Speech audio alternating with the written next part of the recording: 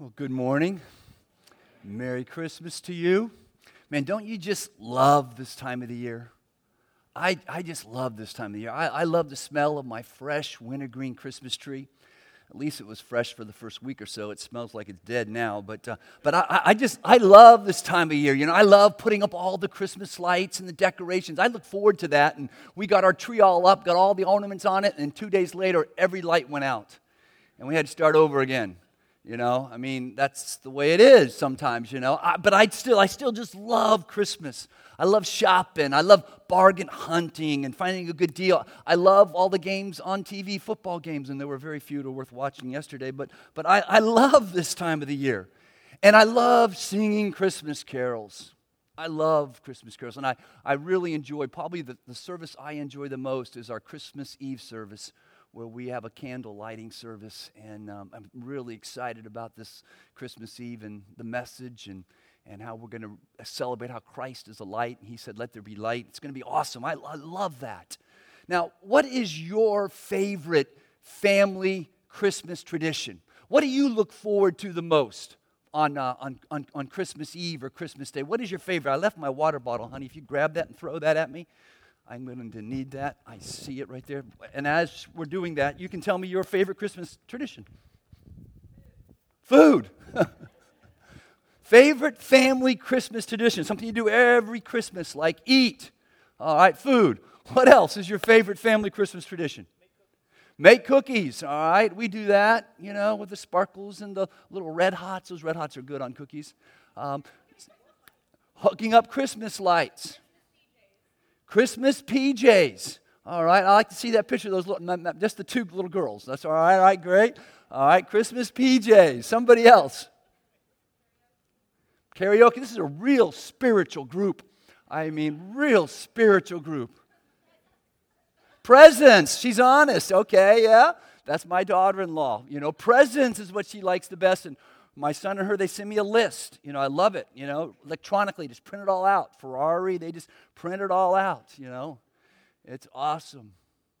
You know, we as a family have had some different Christmas traditions, and I've got to be honest and say my wife is so much better about this than I am. And to be honest, she's tried hard over the years to set aside and to begin to start some family Christmas tradition, some things we do every year. Like my family, really the only Christmas tradition we had is my dad would always sing the Christmas story in Luke chapter 2 every Christmas day before we opened our presents. And we do that today. And she was always trying to get us to start new Christmas traditions. And, you know, my background is Southern Baptist, and like we're just like anti-tradition. At least I was in my frame of reference of growing up here at First Baptist Lake Park, Florida, you know, I just didn't like the idea of Christmas traditions, you know, and I mean, the only tradition we had in the Baptist church is don't smoke, drink, or chew, or go out with girls that do. I mean, that was really our tradition, you know, and the Catholics were traditional, and she came from a Catholic background, so I got to admit, I really wasn't too cooperative with her, and now I'm kind of realizing that she was right, and I was wrong again, at least once or twice in my life that's happened, And I really wish now, and maybe it's because I'm 35, I'm getting older, you know, I really wish that we had more family Christmas traditions. I mean, the only two I can think of we have is on the day after Thanksgiving, I load the kids up and we go out and we cut down our own Christmas tree in our backyard. No, we go to Home Depot and buy a Christmas tree and bring it home. And then we have one other Christmas tradition that we've done for years, and I think we got a video when we started this about 25 years ago. So let's watch the screen.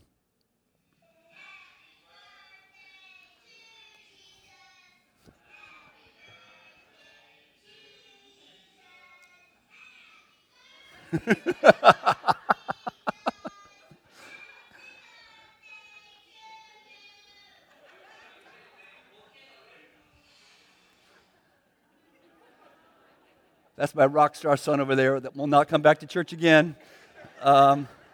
He loves to sing. And that was our family Christmas tradition. We get together on Christmas morning before we ever open gifts, and we bring a candle out and trying to help our kids realize what the season's all about, and we would sing Happy Birthday to Jesus. Now, that happened about 25 years ago, and for those of you doing the math, that means Jan and I had kids about age 10, and that adds up to about 35.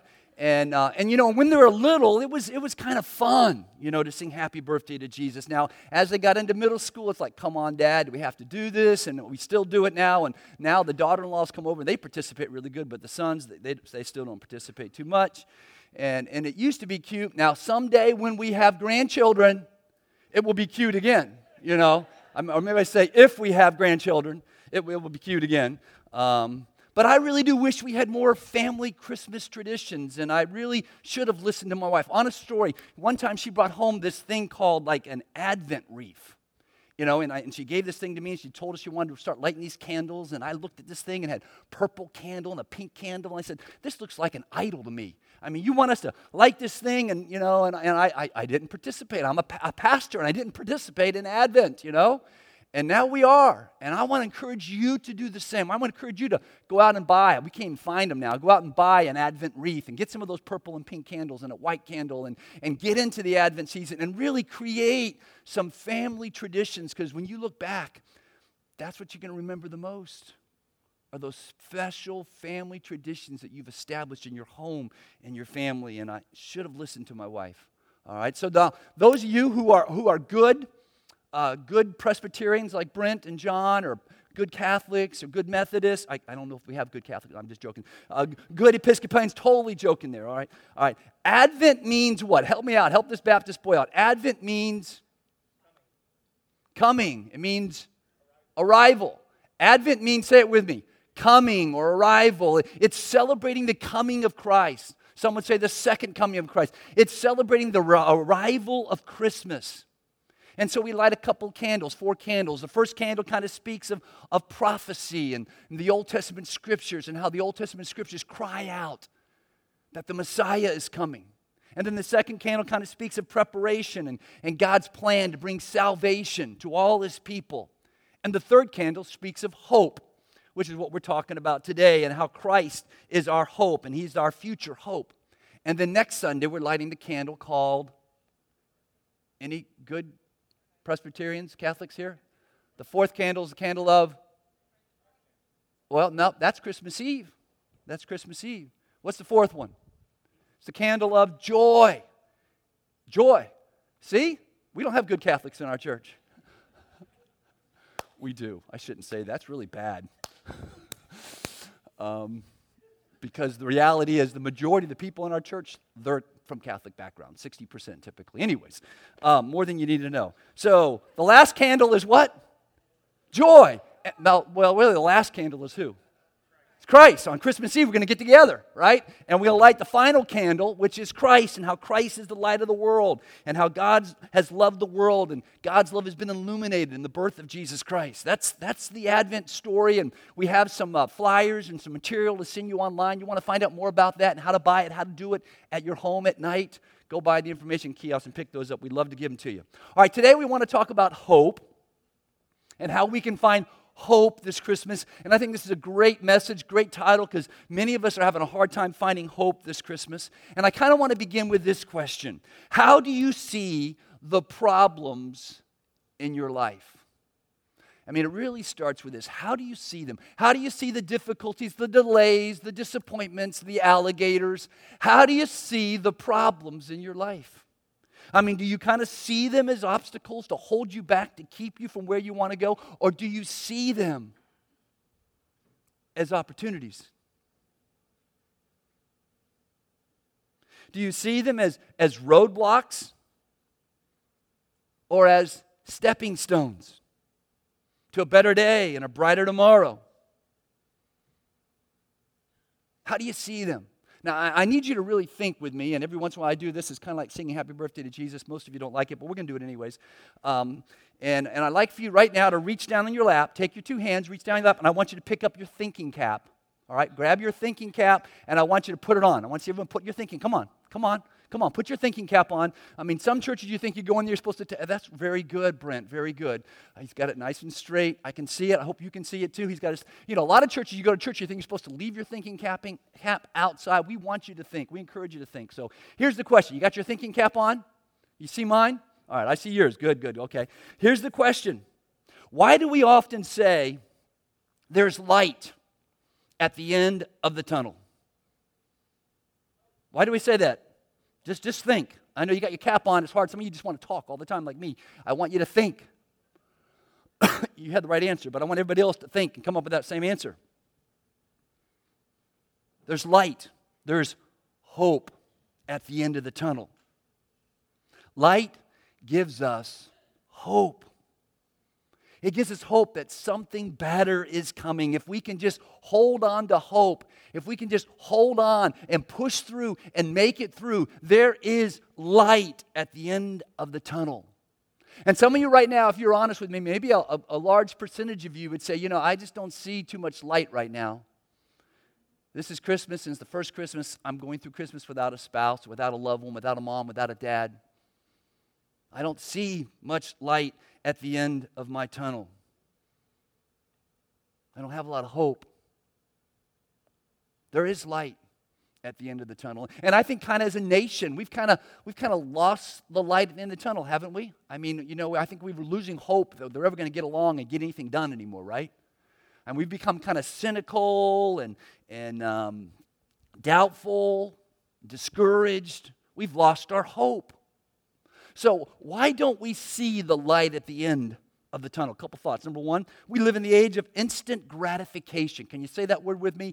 Instant gratification. We don't see the light anymore because we want everything now. We want instant service, instant soup, instant success. We want faster internet speed. We want instant relationships. And we lack the virtue of delayed gratification. And delayed gratification, that's what we want our kids to have during the Christmas season, right? They have all the presents under the tree. They can't touch them. They can't get into them. We're practicing delayed gratification. We want our kids to wait, but we don't want to wait. We want to buy things with money we don't have so we can enjoy the things that we want now. And then often we kind of choose the path of least resistance. Our attitude is, I'm kind of game for whatever is the easiest, whatever is the fastest to get it done. Not the best way, not the right way, not the moral way, not the God-honoring way. We seem to lack this virtue of self-discipline. We can't seem to be able to say no to our wants and to our desires. We can't stay under the pressure. We can't stay in the tunnel. We take the path of least resistance. And let's be honest, it's just easier to quit, isn't it? It's just easier to quit than to hold on to hope. Kids, when you go home after going to school all day, it's just easier to play with your game system than to do your homework. And adults, it's easier for us just to sit there in that chair and watch TV than it is to do good, or it is to go back to school, or to go online and finish your degree. It's just easier. And when you have a conflict in a relationship, it's always easier just to walk out of the room or to walk away from the conflict rather than to stay there and hold on to hope and work through the conflict. You see, we lack the virtue of endurance. We don't seem to realize that in most cases, the cost of quitting is greater than the effort of enduring. And we have forgotten that our hope is in who? God. Our hope isn't in ourselves. It's not in our circumstances. It's in God. Now, I'd like for each of you, if you would, to reach into your wallet or your purse, if you would right now, and pull out your largest bill you have in there. All right, can you do that right now? Reach in, man. I got a 50 here. I'm doing good. Reach in there, grab the largest bill you have. Hopefully somebody's got 100 or 500, maybe 1,000. Because if you got a 500, 1,000, it's trying to speak to you right now. It really is. You hear what it's saying? Put me in the offering. No, just joking. Every currency you have, you got one out, you got it out. Once you get one out, once you look at it, every American currency has two things on it. Two things. Every coin, every dollar bill, every whatever bill it is. Two things. What's the first thing? It says on there what? United States of America. That's where it's coming from. It's American money. All right. And then it says what? In God we trust. Our trust, our hope, Our confidence is in God. It's not in the One World Trade Center, even if it is the largest building in America. It's not in the stock market. We are saying our hope, our trust is in God. Now, we need to understand what the word hope is. When we use the English word hope, it kind of refers to possibilities. It means like happenstance or chance. You know, I hope that Santa is coming. And I want to discourage some of you kids, but there's a slight possibility he might not show up, right? That's why in America we say, we hope Santa's coming. I mean, you need to be good, right?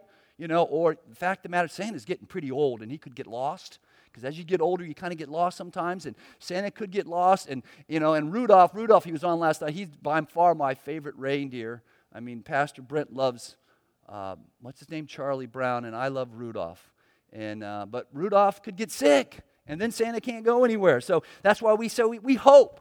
We hope. Hope implies it's a possibility. But the Greek word, whenever you read the word hope in the New Testament, it's the word ellipsis. And it means confident expectation. To have this confident hope. You're expecting it's going to happen. It's grounded and centered in our faith in God, and a good God, and a faithful God, a God that keeps His promises. We're supposed to have this kind of hope. We're supposed to live with this kind of hope. And I think the Apostle Paul kind of lays this out for us beautifully in Romans chapter 5. So if you got your electronic device or your hard copy, that's okay. Turn with me to Romans chapter 5, and let's look at what Paul says and how we can find our hope, our confidence, and have hope this Christmas. Where we find our hope. Romans chapter 5. Now, Paul wrote Romans chapter 5. He's on his third missionary journey. It's about AD 57. He's visiting in Corinth. He's there for a little while, and while he's there, he writes this little letter. It's 16 chapters long. I mean, this was just like a personal letter. We forget that sometimes when we read the Bible. This is a personal letter that Paul was writing to the church at Rome, a church that he'd never been to before. And he wanted to make sure that they really understood the gospel. And he was concerned as well because I think it was AD 49, the Jews were expelled out of Rome. And now some of them were coming back. And the church, they're having confusions about Israel and the church. And so Paul writes this incredible theological treatise about the role of the church and the Old Covenant, the New Covenant. And it's a great book. It's a theological masterpiece. You really ought to go home and read it. It might take you a little time. Great book. But right in the middle of that book, chapters 5 through 8, Paul talks about hope. So Romans chapter 5, let's stand for the reading of God's Word. And I'll read, beginning with verse 1. And if you'll help me when we come to the highlighted part. Therefore, since we've been justified by faith, we have peace with God through our Lord Jesus Christ. Through Him we also have obtained access by faith into this grace in which we stand. And we rejoice in hope of the glory of God. Not only that, but we rejoice in our suffering, knowing that suffering produces endurance, and endurance produces character, and character produces and doesn't put us to shame, because God's love has been poured into our hearts through the Holy Spirit, who He has given to us. You may be seated. So how can we find hope this Christmas? How can we find hope? Number one, I must open my mind to God's peace. I must open my mind to God's peace. Look at verse 1 with me again. Paul says, therefore, since we have been, what's the word? Justified. It's used 2 times in the Greek New Testament. It comes from the Greek word diakonos. It means to be declared righteous. God has justified. God has declared us, because of our faith in Jesus Christ, to be righteous, to be without sin, to be forgiven. I mean, this is an incredible theological term, justification. To be declared righteous, to be forgiven. That we can stand in right relationship with God. We've been forgiven of all that we've done wrong because of our faith. It says, therefore, since we have been justified by, what's the next word? By faith. We have peace with God through our Lord Jesus Christ. So let me ask you, man, are you willing to open your mind to the possibility that God indeed exists? And that God 2,000 years ago sent His one and only Son to build a relationship with you so that you could be justified, so that you could be forgiven of all your bad choices in life? Are you willing to open your mind to that reality? I find that often, we want to think and believe that we're open-minded, but we're not as open-minded as we think. I challenge you to open your mind. Paul says this in Ephesians 4. He says, many are far away from this life of God. I love this. It says, they have shut their minds against Him. Why are many far away from God? Because they have shut their minds against Him. And because they've shut their minds against Him, let's read the last part together. They what? Can't understand His ways. If you're here this morning and you're having a hard time understanding God's ways, it might be because you've shut your mind against Him.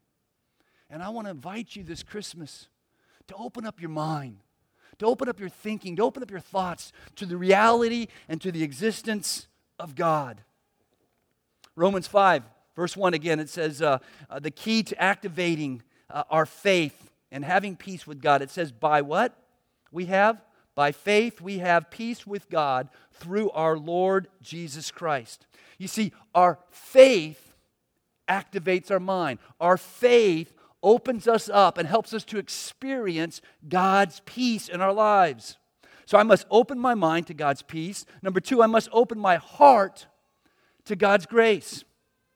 To God's grace. Look with me at verse 2. Through Him, we have so obtained access by what? Faith into this grace. Incredible verse. We have this incredible grace that we're going to talk about in a minute because of our faith, in which we stand. We stand in this grace, and we rejoice in hope of the glory of God. Now, grace is not the name of the lady that sings in the choir. Grace is God's unmerited favor. It's God's riches that we experience, the riches of God through the death of Christ, through Christ's experience. Grace, it's undeserved favor. It's what my daughter got. She went to traffic court. The police officer didn't show up, and they dismissed the ticket. She deserved that ticket. Let me tell you, I'm her dad. She deserved that ticket. That's what you call grace. Grace, undeserved favor. And the truth is, we like to receive grace, don't we? But we don't like to give it. David Hagler, a sports writer from the LA Times, he wrote, "Man, I was driving too fast in the snow one day in Boulder, Colorado. When the police officer pulled me over, he gave me a speeding ticket. I tried to talk him out of it by telling him how worried I was about my insurance going up. You know the spiel. And what a careful driver I normally was. I begged him for grace. I begged him for grace. But he said if I didn't like it, I could go to court." Well, the first game of the next baseball season, David was a big sports guy, and he used to umpire, And so the first game of the next baseball season, I was umpiring behind the home plate, and the first batter up was the same police officer. I recognized him. He recognized me. He nervously asked, "How did the things go? How'd that ticket go in court?" And I just stared at him, and I said, "Swing at everything. Swing at everything." See, we want grace, but we don't want to extend grace, do we? Right? I mean, it really is true. But God has chosen in Christ. And that's why Christmas is so important. God has chosen in Christ to extend grace to us. Paul says this in Romans 3. He will accept us, acquit us, declare us not guilty for all the things that we've done wrong in life, if we trust Jesus Christ to take away our sins. We can all be saved the same way, by coming to Christ, no matter who we are and what we've been like. Regardless of your past, regardless of your present, regardless of what you've done, God is willing to extend grace to you. He is a God of grace, a God of forgiveness. We have to receive it. We have to open up our hearts to it. And most of us, I find, we kind of have this concept and this idea that we kind of got to earn it, that we got to do something to experience grace. We got to do something to experience faith. It's kind of like the couple in our church, and I'll keep their name private, that he decided to get for his wife one of those cleaning services for the entire year. as a Christmas present. Great idea. You haven't got one yet. I think it probably cost you quite a bit. But anyways, he got this incredible gift for his wife, and don't get any ideas, honey. And he bought this cleaning service, and he told me, man, she absolutely loved it. It's the best Christmas present I ever gave her. He said, she loves it, and I hate it. And I say, why do you hate it? He says, every Friday morning before I go to work, before the cleaning people come, we have to run around the house and clean the house up before the cleaning people get there. And I say every time, honey, I'm paying for them to do this. Why do we have to do this? She says, I don't want them to think we're slobs. Let me tell you something.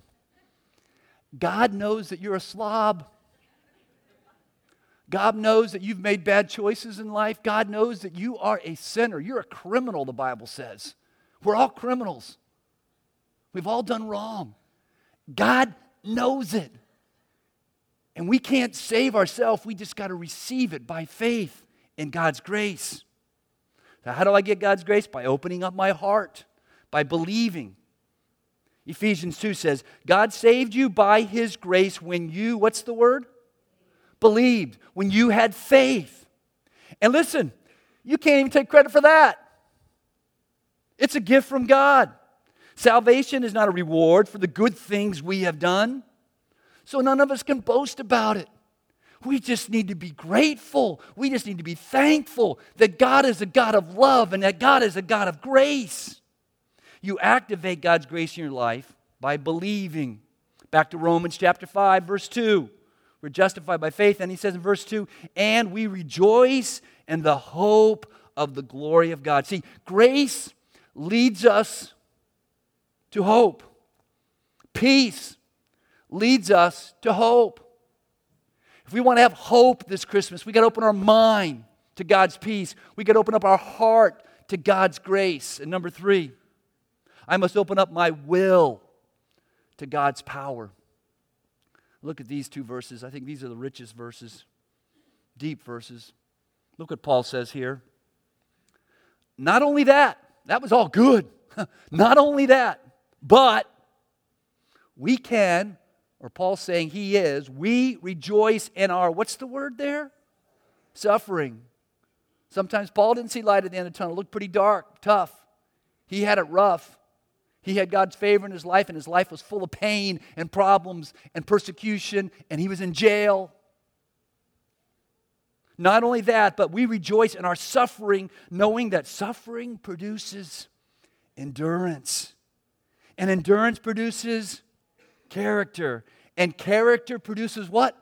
Hope. Hope.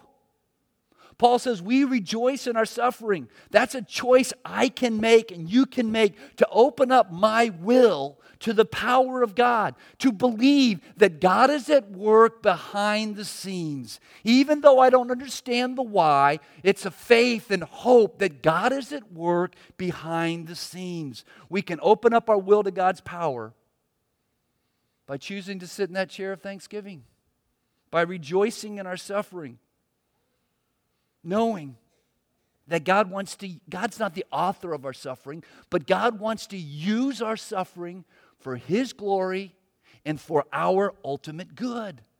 Because suffering produces endurance, and endurance produces character, and character produces hope. This hope. You know, one of the things that makes me such a strong advocate of faith in Jesus Christ is being at the graveside, being there in the room when people die and seeing the way family members respond to the lost.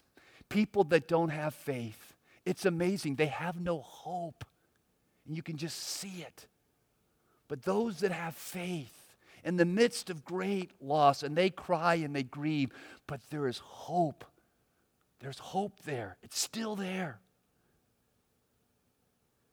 Do you remember when we first moved into this building, I had an incredible opportunity to interview a guy by the name of Rich DeVos. Rich is the owner of the Orlando Magics, and he was a co-founder of Amway, and he came in, and we had him again years ago in our church. He's always been just such a gentleman and such a rock star and such a gracious man. And he shared with us about his heart and he was dying, and he was really on his deathbed for months, probably even past a year, and he couldn't get a heart because he was so old in America, they wouldn't give him a heart, and he was basically waiting to die, and he found a heart, in London, and you can read the story, you can Google it. And then he talked about at the same time how he loved to sail.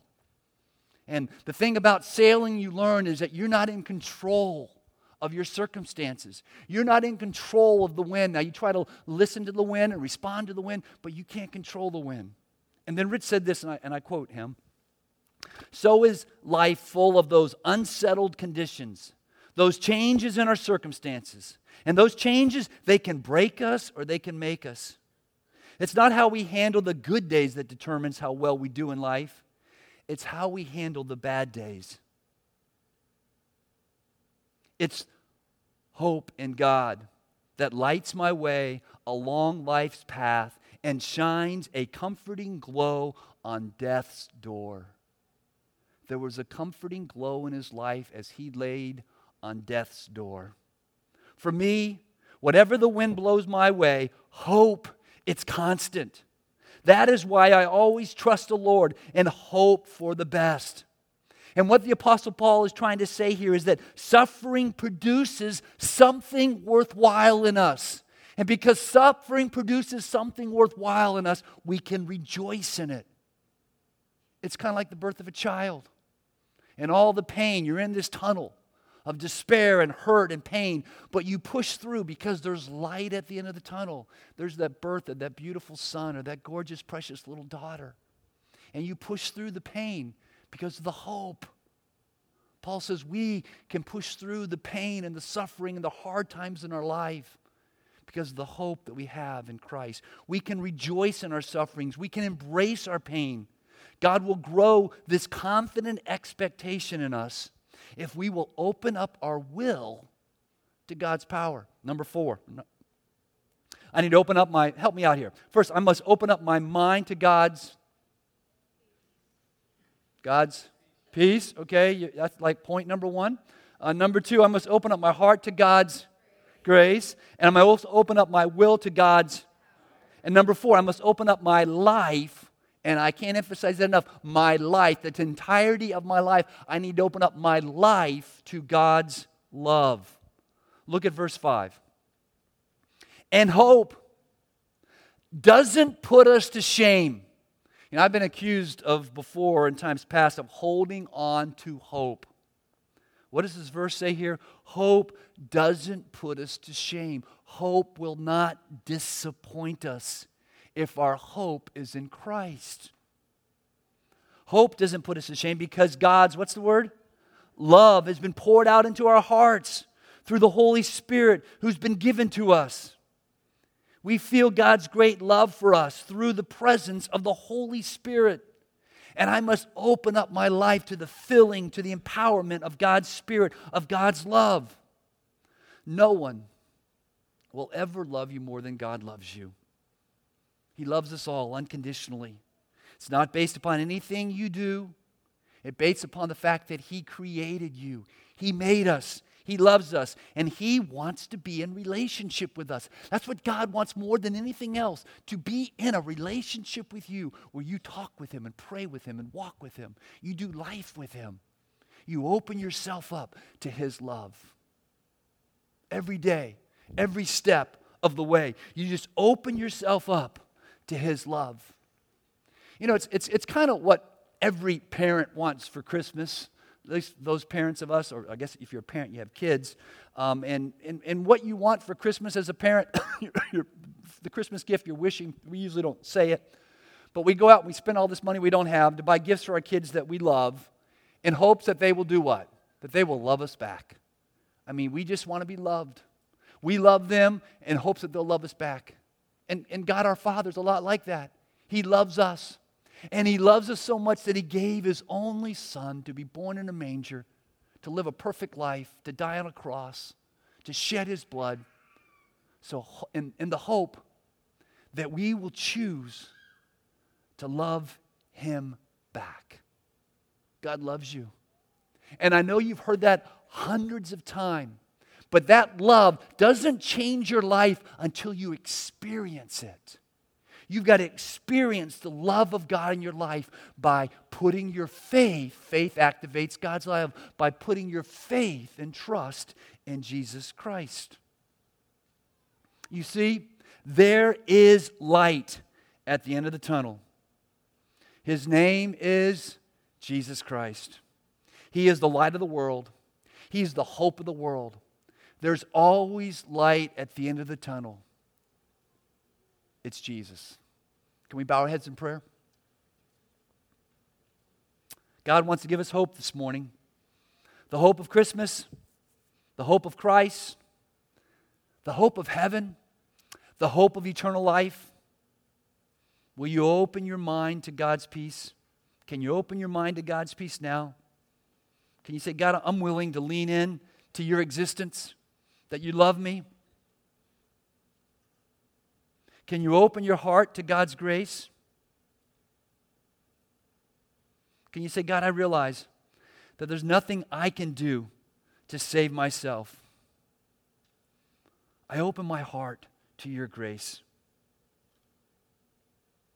And can you pray this morning, God, help me to show grace to others? Can you open your will to God's power? Right now, can you pray that? God, I open my will to your power. Fill me with your Spirit. God, I need you. Help me to rejoice in my suffering. Help me to find you in the midst of my pain. And can you open your heart to God's love? Can you pray, God, fill me. Fill me up with you. Fill me up with your Spirit. Can you pray right now and say, God, I love you and I want to serve you for the rest of my life. God, we thank you for the hope that we have. We thank you for the hope of Christmas. We thank you that you are the light at the end of the tunnel. Help us to share your hope with others during this Christmas season. In Jesus' name we pray. Amen.